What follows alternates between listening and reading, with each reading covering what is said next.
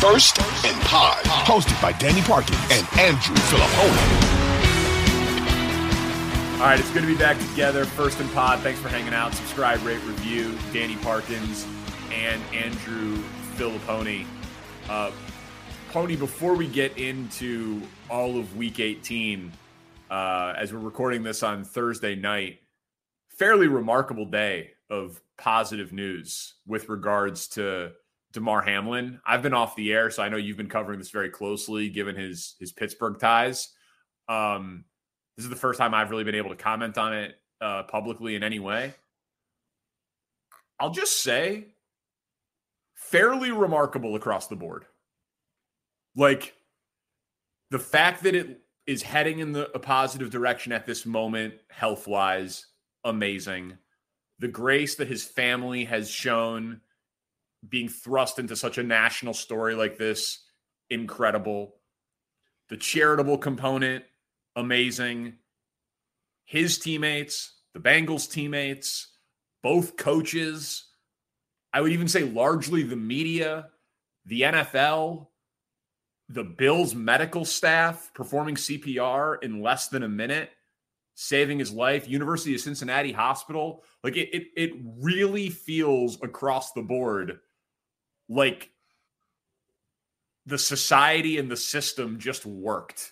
It's a terrible story, obviously, but there's a lot of good in it too. And there aren't often stories like that. So that's kind of been my perspective, being able to watch it from Monday to Thursday without really commenting on it and being able to just like zoom out a little bit.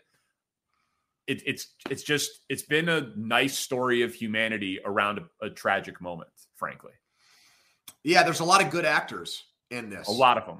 You know, there's obviously the people who responded right away when you listen to the Cincinnati doctors talk, and he was brought back to life on the field.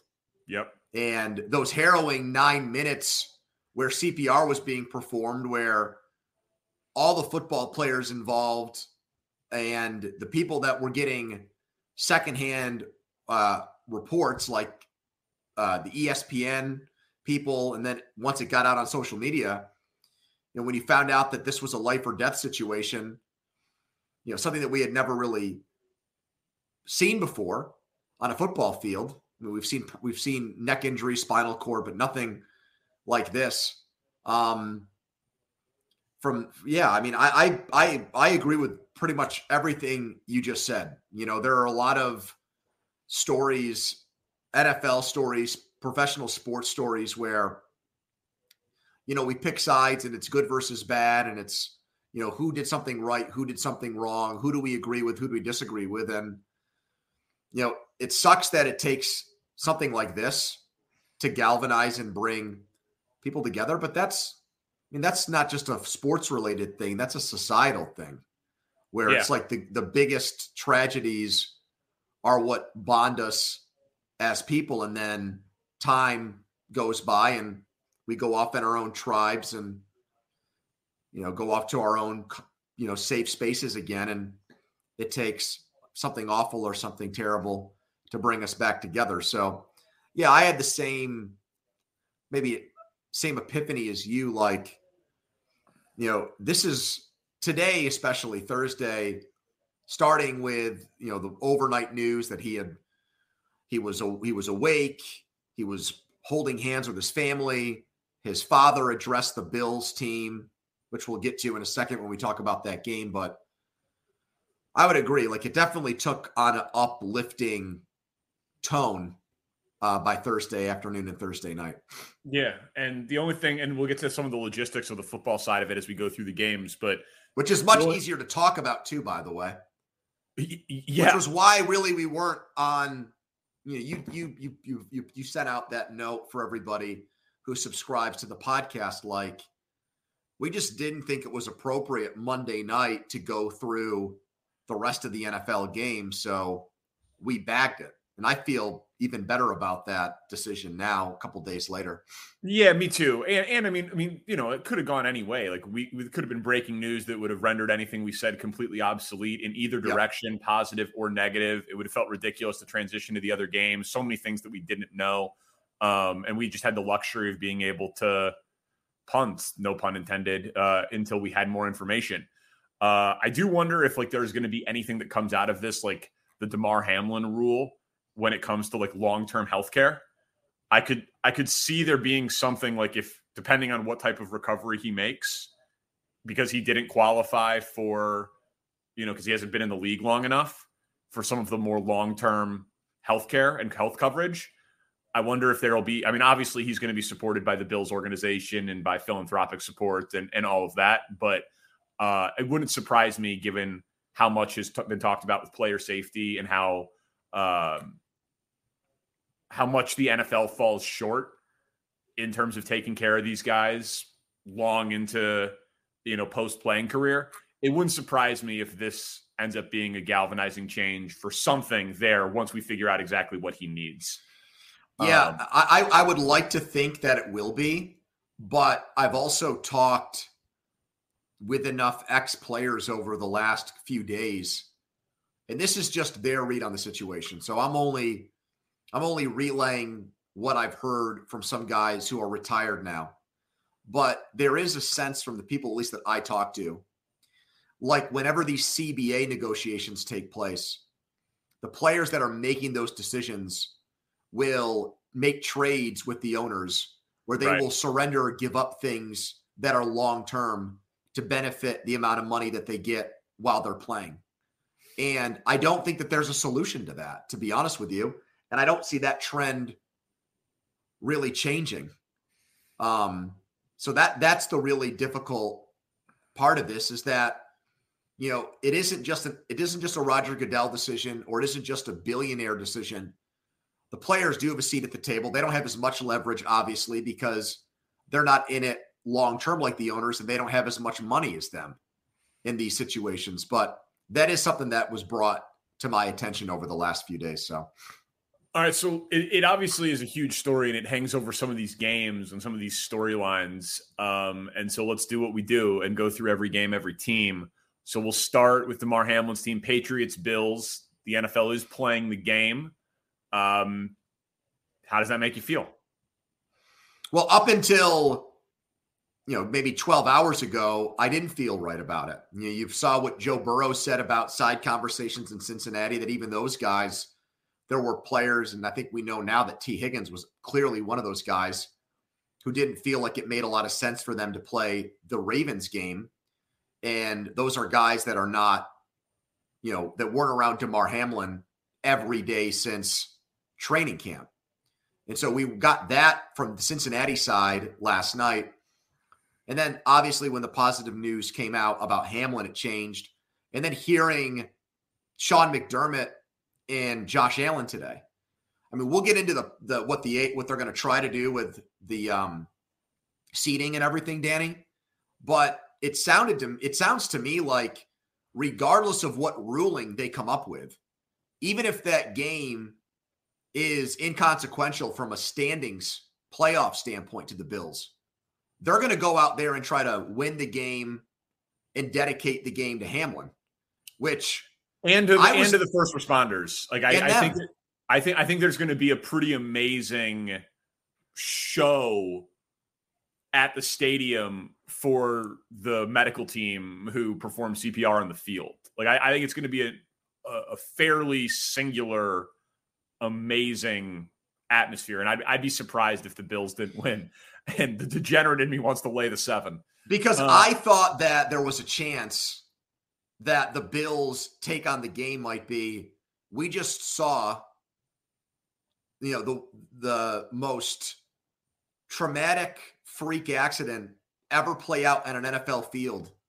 If this game doesn't mean anything in the standings, do we just treat it like a preseason game almost and play everybody and get out of there? And we might have to deal with the Patriots next week. Right. So maybe we don't even, from a strategic standpoint, want to put a lot out there. But after watching and listening to those guys today, I think you're right. I think they're going to it's going to be one of the most emotional locker rooms before a game. And the scene in Buffalo, which is always great, will be even better for this game. They're going to want to win this game for Hamlin and his family. Yeah, I think so too. So I guess maybe this is a good time to talk about the seeding and like the ramifications of it when we talk Chiefs Raiders. The Chiefs clinch the 1 seed if Bills Bengals game ends up being no contest. Are you and okay? Depending on what happens with this AFC owners meeting on Friday. Right. So this is one of those times where I feel like everybody involved has shown the correct perspective, right? A guy almost died on the field. The players treat it like a brotherhood. People have been very respectful. This didn't happen in a game between two teams that aren't in the playoff race, right? The game was literally billed as the game of the year, and it's so late in the season that they can't make it up. It's a perfect storm of a lack of contingency plan, right? There is no manual for this type of situation for Roger Goodell. So I look at this as there's no perfect solution. Like if the AFC Championship game is played on a neutral field, say in Indianapolis or like some reasonable location, I'd be fine with that. So when you bring that up, you're obviously talking about what Schefter said on Thursday about the neutral site thing. So here's what I brought up about that. Wouldn't that same thing apply in the divisional round? Like, what if the Bills and Bengals by win percentage ended up as the 2 and 3 seed? Where do you play that game? Right. Is that a neutral site game too? Correct. And I think that's exactly. And then the idea of like a team choosing, like the 1 seed chooses the bye, or they choose home field advantage, but then the 2 seed gets whichever the other one doesn't choose. Like, I always like that stuff in terms of just like game theory. Like I like when there's. But again, that leaves the 3rd team out of it. We're talking about 3 teams here, not 2. No, I understand that. My point is there's no perfect solution. And someone is going to get, and I say this term with like absolutely no malice attached to it, someone's going to get screwed. Like they're going to get like sports screwed, but tough shit. Like, you know what I mean? Like playing when the Packers hosted the NFC Championship game a couple of years ago in COVID, and there was 9,000 people in the stands, and they lose the game. So they don't really have a home field advantage at Lambeau. Yep. Like, tough shit. You brought that up before. Because I think that like if you watch that game, it was like there was no advantage to that game being at Lambeau whatsoever. Like when the NBA played, and I know these aren't perfect apples to apples comparisons, but again, there's no precedent for this type of situation with these teams with that close a record having a game called no contest because a dude almost died on the field with 1 week left in a season, and we're in a new part of it also feels different because there's only 1 bye now in the playoffs. It'd feel a little different if, you get to play this week, 2 teams get a bye, and it's just the difference between, the AFC Championship game, and it's one thing. And to your point, you just play that game as a neutral site and you're done with it. But, was the bubble perfectly fair? I don't know. Maybe. So what is the best of a bad situation for you?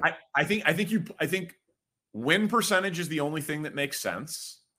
And you go from there and you go to whatever the next tiebreaker is. And if they don't want to do multiple games at neutral sites, then one team, depending on who wins and loses this week, is going to have to play an extra road game.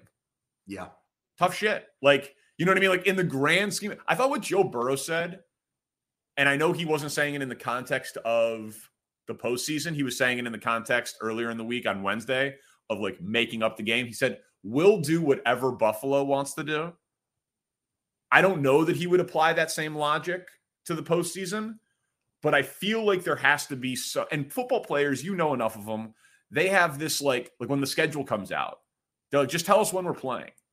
There's not going to be a lot of bitching and moaning about this, I don't think. Like, make a decision, do your best, don't make it be financially motivated, right? Don't make it like, well, we're going to do it this place because we need to get ticket revenue or something like that. Like, just do it as fair as you can. It won't be perfect.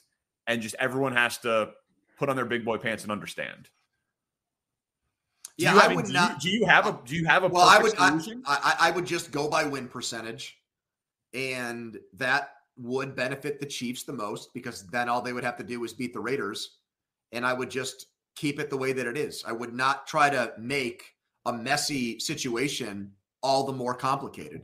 I would not add an extra playoff team in the AFC. I would definitely not. I would not schedule multiple neutral site games. I would not do this like maybe, I had somebody who works for an NFL team say, what if you played the game in Kansas City, but you gave, 30% or 30,000 tickets to Bills season ticket holders at Arrowhead, so they could turn it into a neutral site game in Kansas City. Like I've heard. Good luck. Yeah, I've heard stuff like that. So to me, you're just making it harder than it needs to be.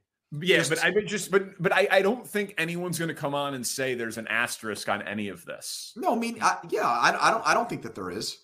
But I'm just saying, I don't think that, like, based on how it's playing now, maybe in 3 weeks, people will like become callous again, and they'll be, complaining about it. But you got to play an extra road game. You got to do that. Yeah. It's not life or death. This incident almost was. That's Bills won in Kansas City this year, and Joe Burrow won there last year. Right there. Yeah. It just is what it is. You're not going to make this perfect. It does suck we didn't get to see those teams finish it out on the field, though. Yeah, I agree. Just from a pure football standpoint, I hope we see it in the playoffs. Giants and Eagles.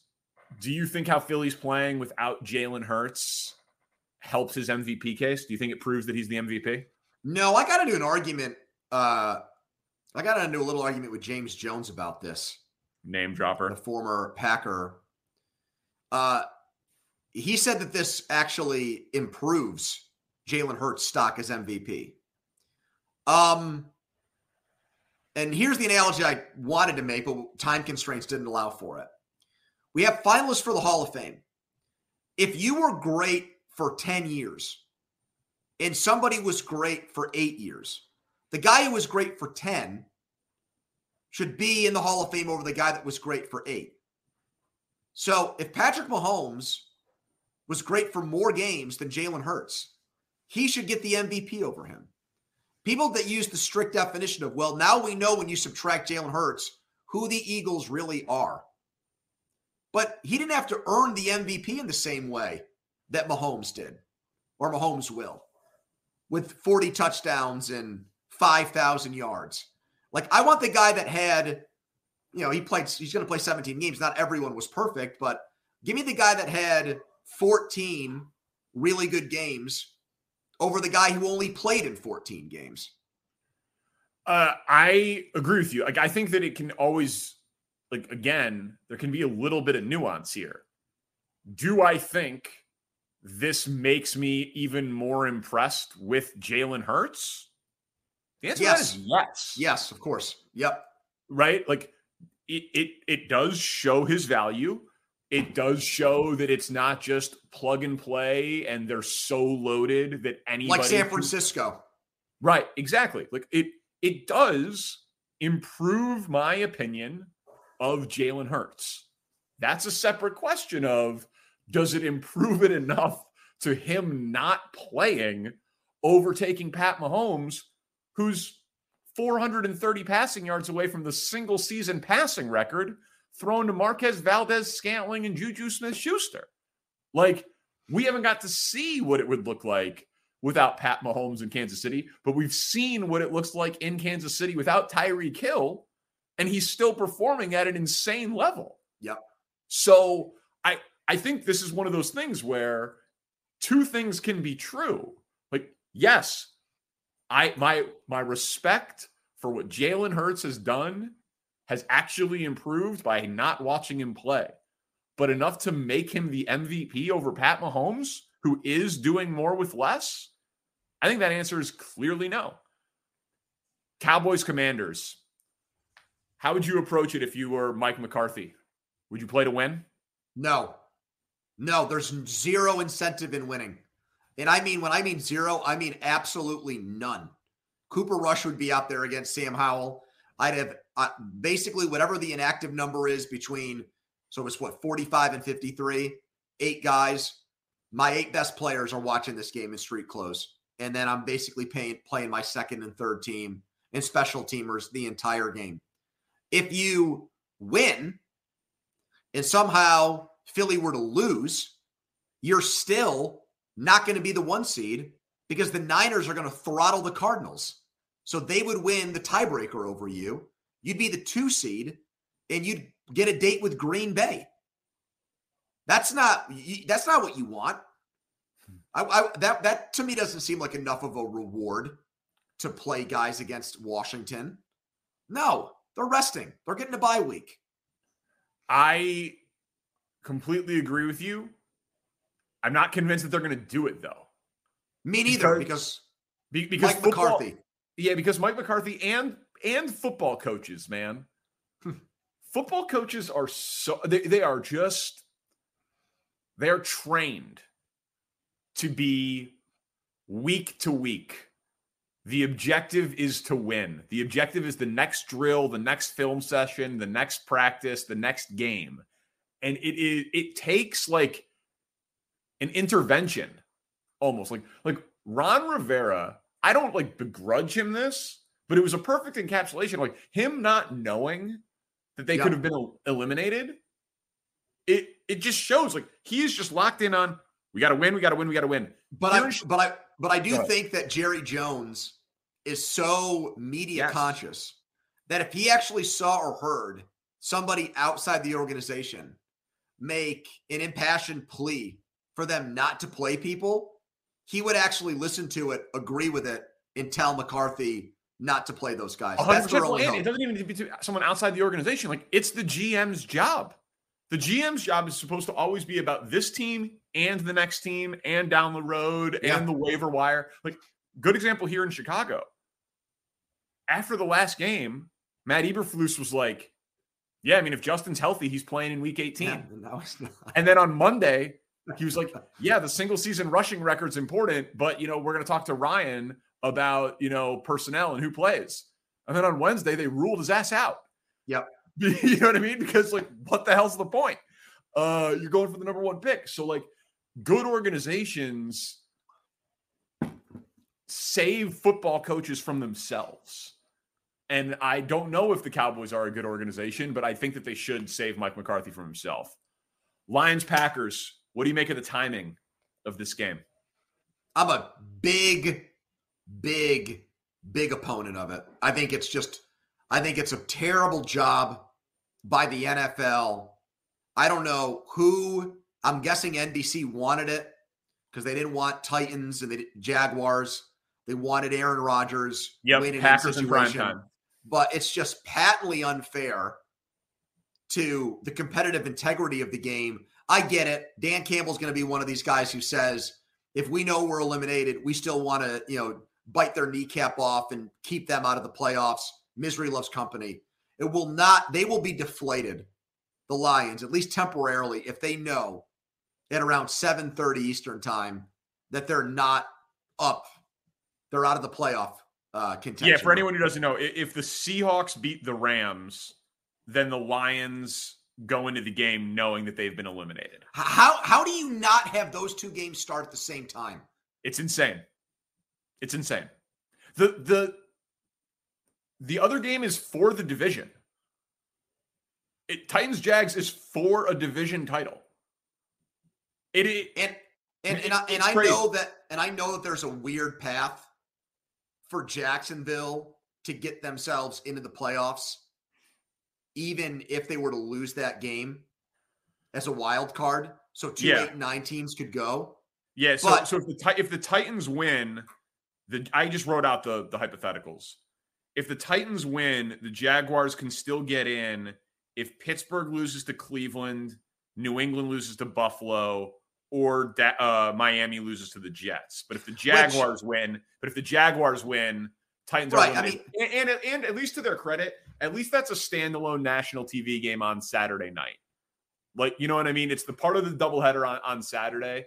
But I still agree with you that the fact that the Lions could be eliminated before the game starts, that's not what it's supposed to be for the last game of the regular season. You got to guarantee that both teams have something to play for.